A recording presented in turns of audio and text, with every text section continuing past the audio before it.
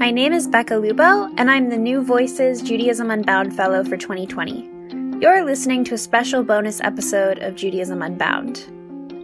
I want to preface this episode by saying that some of the conversations you hear may seem disjointed initially.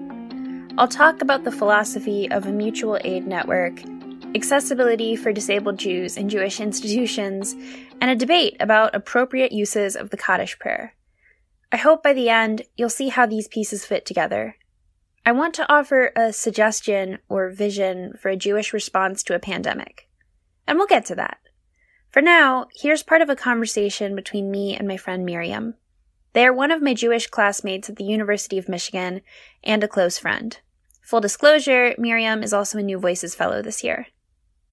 I remember when we put together the mutual aid spreadsheet with other activists here in Ann Arbor, I read the first news stories about college dorms shutting down and leaving some students with nowhere to go. And a day later, we were trying to figure out a system to make sure people didn't end up with no safe access to food or place to sleep. And I knew almost nothing about mutual aid work, and I felt completely unprepared and overwhelmed by that challenge.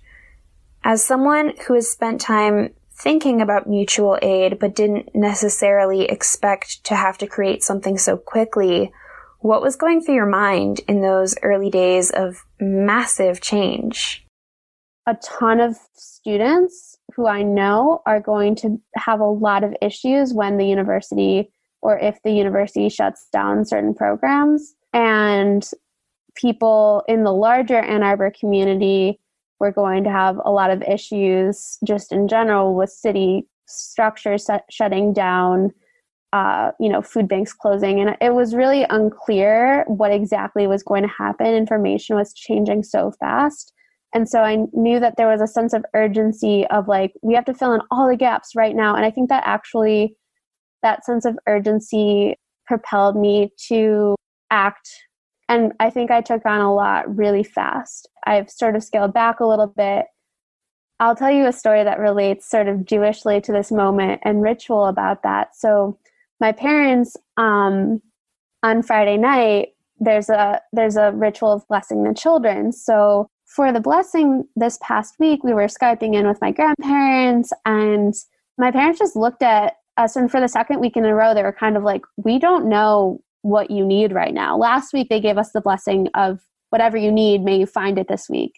But they were like, does anyone have anything? And I was like, yeah, actually, I think I do. So I shared a little bit about what people at the Mutual Aid Network of IPSI had been saying about moving at the speed of trust, which is like a well-known mutual aid phrase. What does that mean? I'm pretty sure. And it means basically that you don't rush just because there's a need. There's a great need, because capitalism and colonialism create so much need because our needs aren't getting met and we're not being nourished, that like there's more than one person has the capacity to handle. So that it goes along with other principles that include like making sure you don't take on more than you can handle, because then you can really hurt people and let people down. So you don't just try to grow, like have a growth more, but rather let me get to know this person. Let me figure out what they need. Let me figure out what I need. Let me figure out how those two things work together. And let's very consensually and thoughtfully come up with a plan of how we're going to meet each other's needs. So it's based in solidarity work rather than like assuming I have everything to give and you have nothing and I'm going to like give you charity and decide how you use it, but rather like taking stock of what exists, being really thoughtful and moving slowly. The question Miriam's parents asked them feels like the question for this moment. We don't know what you need right now. Does anyone have anything? As so many things change and the Jewish community tries to adapt, it's easy to fall into a sense of urgency because this is a moment of urgency. But as Miriam said, sometimes moving at a frantic speed isn't the best way to problem solve. I think the mutual aid principles Miriam holds can be applied to Jewish institutions. Don't move faster than the speed of trust. Don't grow at any cost. Don't always try to do more. Don't assume you have all of the answers about what a community needs. Instead, we can act thoughtfully, taking the time to assess needs, opportunities, and lessons. That's the goal of today's podcast episode. I want to take a moment to think about how the lessons we draw from this moment can be mapped onto Jewish institutional life. As we all adjust to a new reality during a pandemic and Jewish institutions make some changes, let's think about how we can be changing for the better. Mutual aid networks may seem like a strange place to look for Jewish wisdom, but I don't think it's so much of a stretch. I think one of the first examples that I ever had of what I would call mutual aid, I don't know if they would call it this, but seeing my parent organize like meals, and I grew up dropping off, a lasagna to someone's house because they had a relative die and were sitting Shiva. And then when my grandfather died, my dad's dad, my mom took care of things and made sure there were meals, made sure that the funeral arrangements were able to happen, and just really grounded everybody for her father-in-law's funeral and afterwards. And just seeing her extend herself to do this care work that she's always done was something that really stuck with me. I see the way my friends take care of each other and really make sure like, oh, this person needs something. Let's see if we can figure it out for them. Like making sure each other's needs are met is something that I try to extend beyond just the people that I know intimately, but also towards people that I maybe haven't met as closely yet. I just do it out of a sense, this is what people do for each other. This is how we treat each other.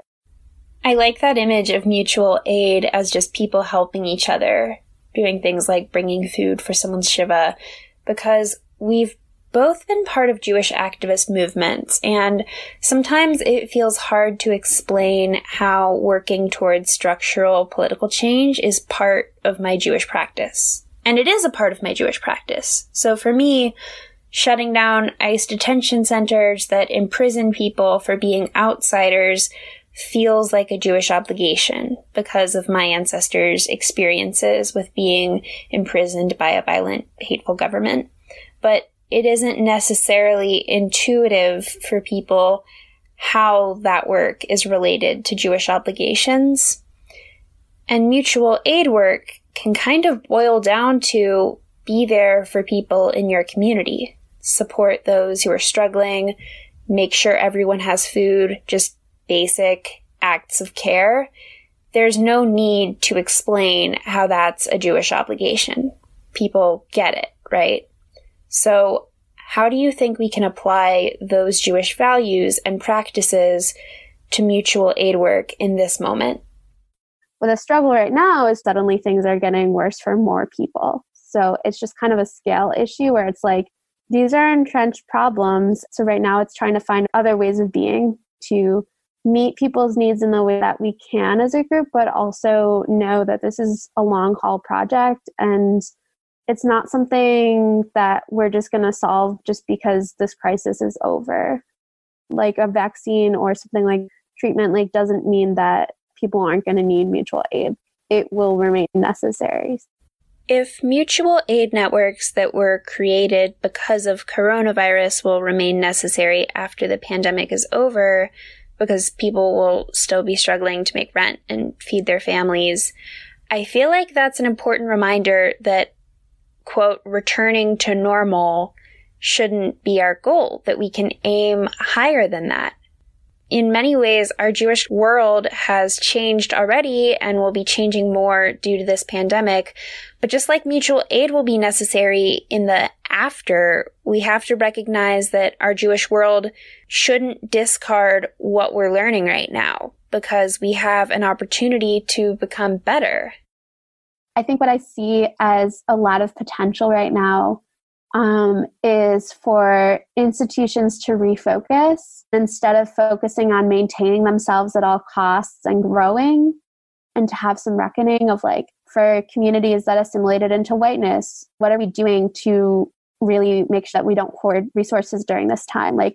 For communities that have been fighting for just space to exist Jewishly because they're not recognized because you're Jews of color or disabled Jews or queer and trans Jews, for all these different identities, it's really important to say, what have these communities been doing and how can we support them support ourselves, like in continuing to do the work in smaller ways, maybe scaled down, because right now everyone's just trying to survive day to day. But communities that know what it's like to survive day to day also have a lot of skills for coping with stuff like this. Miriam was right. So far, we've talked about the need to use the lessons of this moment to grow as a community. That means thinking beyond number of programs or people showing up to things and really focusing on depth. What kind of community do we want to be? How do Jewish people feel about the Jewish institutions available to them? People who have been marginalized within the Jewish community have plenty of wisdom to share here, and they aren't always listened to. So I talked to my friend Raquel, a Jewish activist, writer, and rabbi to be. A really frustrating thing for the disability community, me identifying as someone who's disabled and has invisible disabilities, is that accommodations that people have been fighting for years and years and years that haven't been considered necessary or a priority, or they weren't given the accommodations to make that possible. And now it's being made possible for everyone else. I really hope that the Jewish community uses this opportunity to raise their awareness of how disabled folks and elderly folks have always had these struggles. This isn't anything new. And it's amazing that people are embracing live streaming and digital services and these other forms of technology to make Jewish life and school and work more accessible. But when this pandemic is, God willing, over, I really hope it ushers us into a new raised awareness of continuing to use these tools so that it's accessible to disabled and elderly people always. It should not have taken a pandemic for people to realize that it's okay to Zoom into classes. I would have really benefited from being able to video chat into classes when my disabilities were acting up when I was in college, and instead my grades suffered, or my professors were very frustrated with me when I wasn't able to physically go into class. Online accessibility isn't just important for college classes. I've been so excited to see all of the new offerings of Jewish ritual, community, and learning online the past few weeks. I've also been wishing they were around before the pandemic. I grew up in a small town in the Midwest, and access to these vibrant online Jewish community events would have been a game changer. There will still be a need for online Jewish offerings after the pandemic ends, because Jews with disabilities and all of the other people who want these resources will still need ways to participate fully in Jewish life. As my journey into the disability community has grown and my awareness of this, I really am embracing the Jewish value of teshuvah, being that during the high holidays, we reflect on the things that we did wrong during the year, and we don't just apologize. We don't just say that we're sorry and then we're immediately clear. In Judaism, you need to go a step further, and teshuvah actually means that you're turning. Your soul is turning inward and transforming into a new version of yourself. And I find that really powerful, that for disability, queer inclusion, inclusion of people of color, so many types of inclusion, it's not enough to just say, oh, sorry, we now realize that we screwed up. Jewish communities need to take this opportunity to commit themselves to doing better in the future. Don't miss the call to action here. The point of this conversation isn't to make Jewish institutions feel guilty for not being accessible enough, because that doesn't help anyone. We need real action to make our communities more accessible, and there's concrete steps we can take to begin. A lot of people view disability inclusion as being really daunting and then don't try.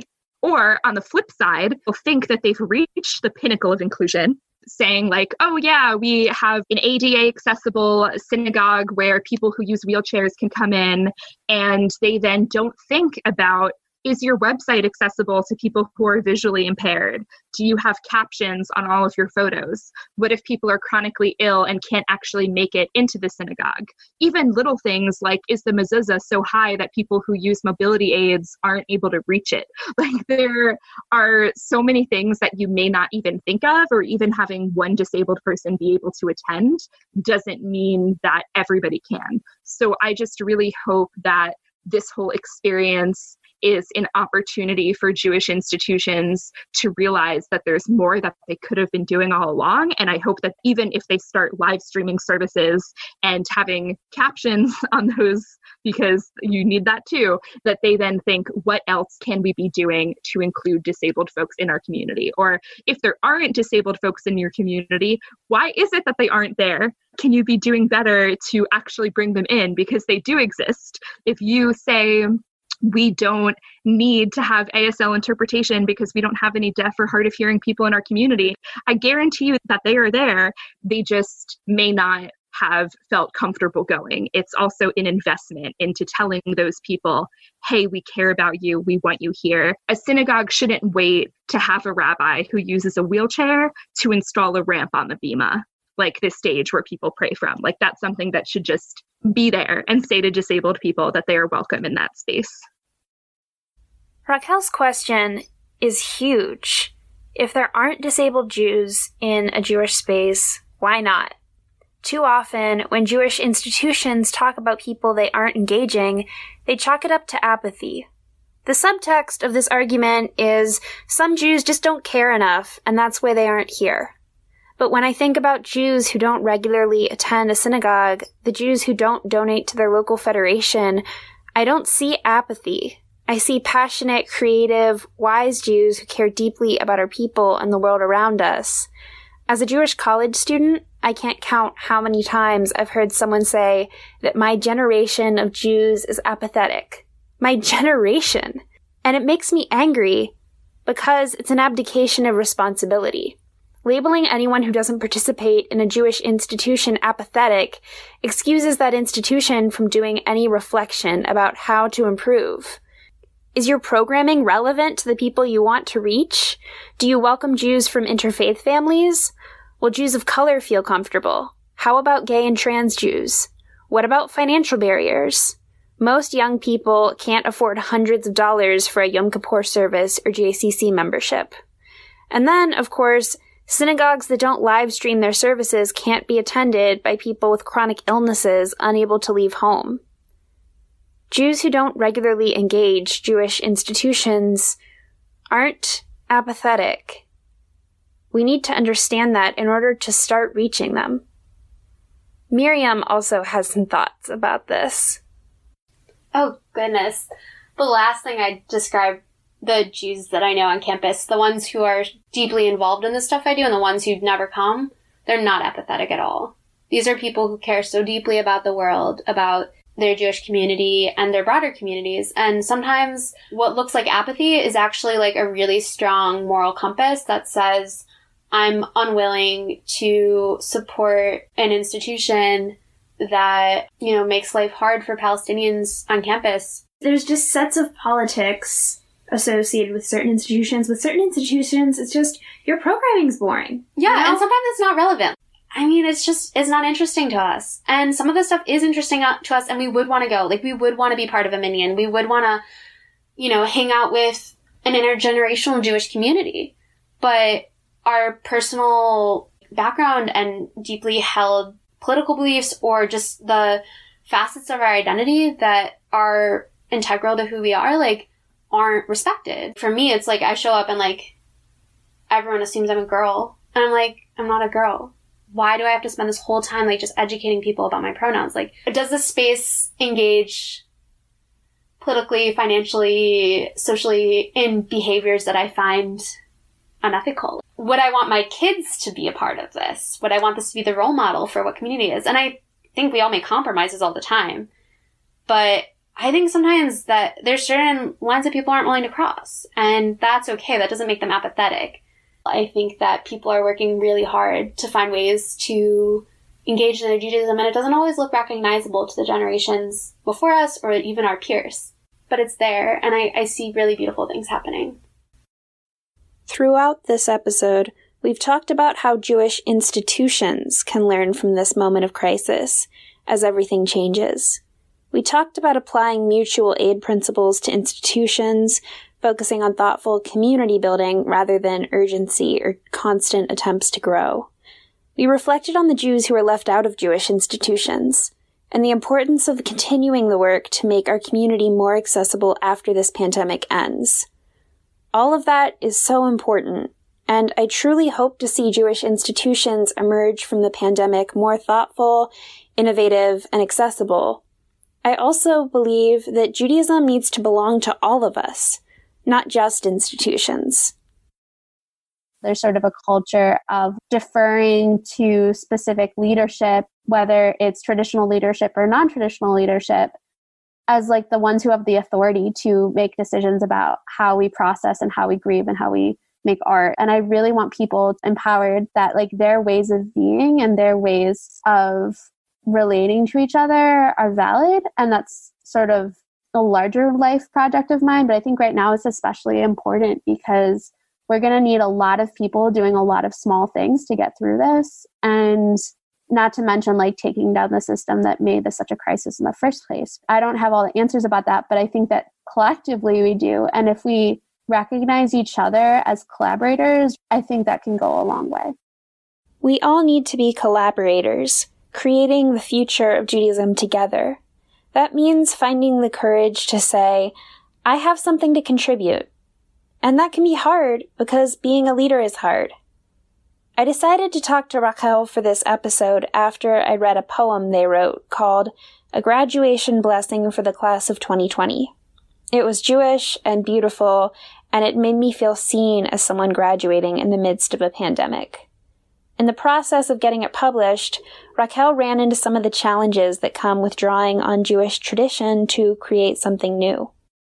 It was originally called the Kaddish for the Class of 2020 and included the first line of the Kaddish blessing, Yitgidal v'Yikadash, which translates to glorified and sanctified be the name of God. So I kept in that English phrase and changed the name of the whole thing to be Class of 2020 instead of Kaddish for the Class of 2020.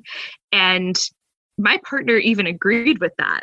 I was saying that it was really insensitive to compare this to a Kaddish when people are actually passing right now.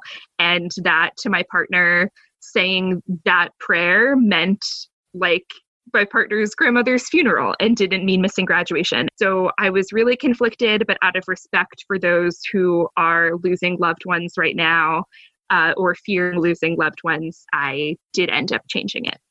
I want to talk about that edit because I think it speaks to something we do with Jewish tradition where we feel like, and when I say we, I mean all Jews, particularly those of us who come from more secular backgrounds or have less Jewish education or for other reasons have been marginalized from Jewish communities.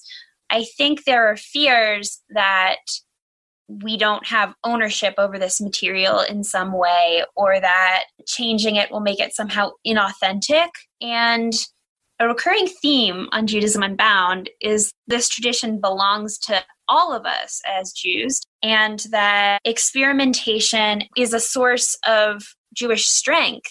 I would say we should be able to draw on things like the Kaddish prayer for all different kinds of moments of loss. And I understand on a visceral level, Kaddish has a lot of weight because of its associations. You know, when I think of Kaddish, I think about my grandfather's funeral and the year after he died. So I understand people having a sense that, no, this is sacred, this is special.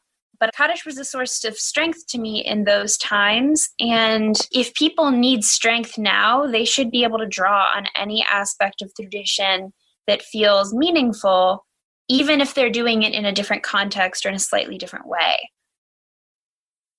I 1,000% agree with you. And I used to think that tradition really can't be tampered with. In the line of Tevye from Fiddler on the Roof, I really care about tradition and ritual. And that is where I have always felt my connection to Jewish community, of saying the same prayers that my ancestors have said for such a long time, keeping kosher and following the same dietary laws they always had. So I was really resistant for a while of the concept of drawing on traditional texts and applying it to modern day circumstances. it since shifted a bit for me, where I now see the value of those things. When you just brought up that Kaddish is being said for something that's really sacred, I think sacredness in this moment of self-isolation and pandemic that we're going through, it's a different type of sacredness, but through something really serious and scary and experiencing a loss. So I think that drawing upon text and stories that have existed for thousands of years for our people and expanding it to apply to the current moment, or to include a new group of people who were previously excluded by that text, can be a really revolutionary thing. Modifying it to have gender neutral language, or reclaim a ritual that was previously just for cis men, or honoring something in our lives that there previously wasn't a prayer for. I think that there's nothing wrong with us drawing in those moments and using them to bring sacredness into our lives right now, and for things that we may not have words for, but that we have really powerful emotions about. If you take one thing away from this podcast episode, I hope it's that Judaism belongs to all of us. Our traditions belong to all of us, to reach for in moments of crisis, to innovate and play with. Our institutions should belong to all of us, and we need to recommit ourselves to the long work of making sure every Jew feels welcome in Jewish community, now and after this pandemic ends. But we don't need to wait for Jewish institutions to figure out a response to this moment, because Jewish leadership belongs to all of us too. Like grassroots mutual aid networks, we can take responsibility for our own needs and our own people. No single Jewish institution, leader, or person has all of the answers right now. We're all still learning, turning toward each other to say, I don't know what you need right now. Does anyone have anything? And I believe, collectively, if we take ownership over our own Jewish future, we have everything we need.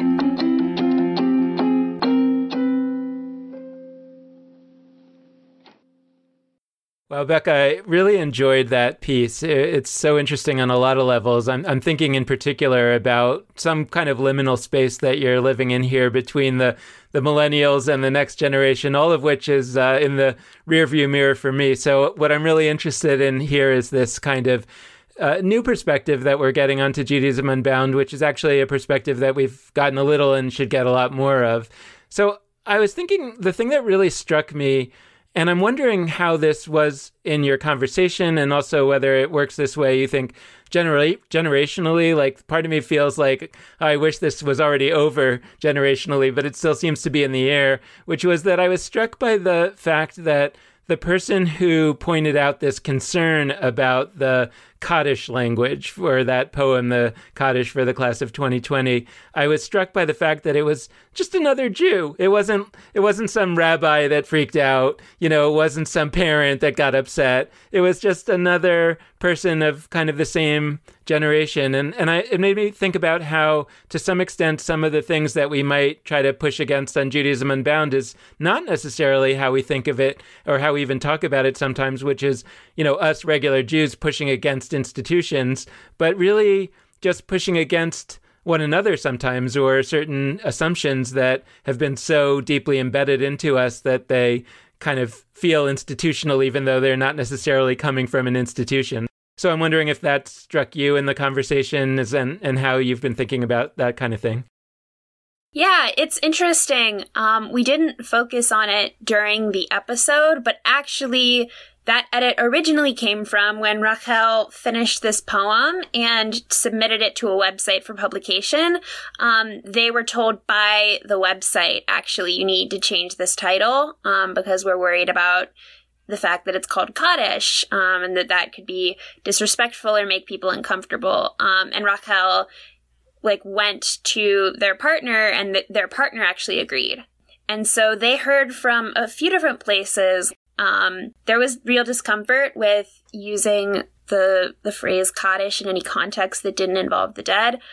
So I think there's a phenomenon in the entire Jewish community, not just in some ancient Jewish institution, that people feel reluctant to play around with tradition to change certain things. Kaddish in particular has serious weight. And, you know, I've actually been part of a conversation where people freaked out about the use of Kaddish before. And If Not Now Actions, which is a Jewish activist group I'm part of, people have recited Kaddish for people killed in the Israeli-Palestinian conflict, and that causes real controversy. But I think with any ritual innovation, there's always some pushback and just reluctance. I think people censor themselves as much as they get pushback from the external community because they feel anxiety about doing something wrong or messing up material or making something inauthentic, which Judaism Unbound has talked about authenticity fears many times before. And I'm encouraged because I see a generation of Jews more than previous generations really embracing, leaning into that anxiety and making new Jewish things anyway. And the fact that the poem was even written and was published is a testament to that. And there's all kinds of ritual innovations happening all the time that are pushing boundaries, from prayers that are modifying language to be more inclusive of different genders, new kinds of communal spaces, and I really hope to see more of that. Do you think that among your generation, let's say, which I suppose people from my generation and older will kind of stereotypically look at and say they always want to feel comfortable. You know, the comfortable is a big buzzword. And I wonder whether that potentially gets in the way of innovation, in the sense that if you are concerned about whether an innovation is making someone feel uncomfortable, it's almost bound to make people feel uncomfortable. So the concern that I have is a little bit, how do we make sure not to overly constrain innovation through concerns about the inevitability that it might hurt somebody's feelings or it might make someone feel uncomfortable, while nevertheless holding those values really dear? I think it depends on who you're worried about making comfortable. Traditional Jewish leaders or people running current institutions might be uncomfortable with change, but I've seen so many innovations happen because people weren't comfortable with the status quo and wanted something different. And I think everyone deserves and should have space to do Jewish ritual that they're comfortable with, and communities that make them feel comfortable and accepted and excited. And if Jewish innovation allows that to happen more, we should embrace it. You know, Miriam talked about feeling really uncomfortable with traditional spaces where people would misgender them, use the wrong pronouns. And new inclusive spaces are being created and doing a ton of innovation to create spaces that are more comfortable for trans Jews. There's a lot of innovation like that. So the part of the conversation that was, well, a lot of parts were really interesting to me, but the one that jumps out to me now is I really want to zoom in on that phrase you used a couple times. Judaism belongs to us. Because I hear that, and like, as I think through what it would mean when applied, I actually think two opposite conclusions could arise, that are both true and both stem from a place of deeply agreeing with the idea that Judaism belongs to us. So one conclusion is that Judaism belongs to us. Our Jewish institutions are ours, and our Jewish institutions should reflect the reality of Jews in all of our diversity, and should be accountable to the perspectives of different kinds of Jews. And so that would be sort of the takeaway of, Jewish institutions belong to us. The other takeaway would be, and I'm saying the same words again, Judaism belongs to us. It actually doesn't belong to the institutions. It belongs to us, the people. And so at a certain point, we don't care so much what the institutions do. It's not that important to us that they are reflecting us, because we're going to create our own genuine reflections of Judaism for our moment, with or without those institutions. So I guess I'd love to hear your reflections on, like, what's the Gemara to this mission? What's the, like, next step? What's the commentary on the phrase Judaism belongs to us? Because it's a powerful phrase that I think most of our listenership, because of what we're always talking about, is going to agree with. But like, which of those takeaways would you advocate, or both, or how do we balance all of that? As it stands, unfortunately, Jewish institutions do not belong to all Jews in the way that they should. They are serving a very small subsection of Jewish people, and people who don't fit into that subsection just haven't been traditionally engaged by those institutions, feel alienated from them, feel uninterested in them, don't feel like they have anything to offer. And I want those institutions to get better, especially because in certain areas, if you're outside of New York, if you're in the Midwest like me, there aren't always a ton of alternatives. And for example, if you're on a university, Hillel's the only place that you can get kosher food. You need a Hillel that makes you feel welcome and doesn't make you feel uncomfortable because of your politics or gender identity or other background. I want to see institutions do a better job being accessible in all different kinds of ways. I want them to be more accessible to disabled people. I want them to do a better job with awareness of things like race. You know, we could have an entire conversation about the phenomenon of cops outside synagogues for security and the implications that has for the welcome that creates for Jews of color. I want to see prayer books that include translations for people who don't speak Hebrew fluently. And that's also a live conversation. At the same time, Judaism can't be limited to institutions because it shouldn't be on a handful of really old, formalized institutions to gatekeep who gets to do Jewish ritual, who gets to be a leader of Jewish community, and what Jewish community should even look like. And I see more and more new offerings creating alternatives, viable alternatives, so people who don't want to be part of Jewish institutions don't have to create something from scratch for themselves over and over. The reason people are willing to put in that work is so that they can have a Judaism that feels authentically their own. Miriam and I at the University of Michigan for a few years have been hosting Shabbats and Havdalahs and potlucks for the Jewish community on campus, and that's a lot of work, and it can feel hard. But a conversation we've had with each other multiple times is I would rather struggle to figure out folding chairs and figure out who's going to bring the Shabbat candles and have everyone bring a potluck dish to an event in a basement than go into an amazing building that has a ton of money and isn't doing the kind of Judaism that I want for myself. I think that the freedom to build a Judaism that's authentic is more than worth the trade-off of some of the money and established ways of doing things that institutions can offer.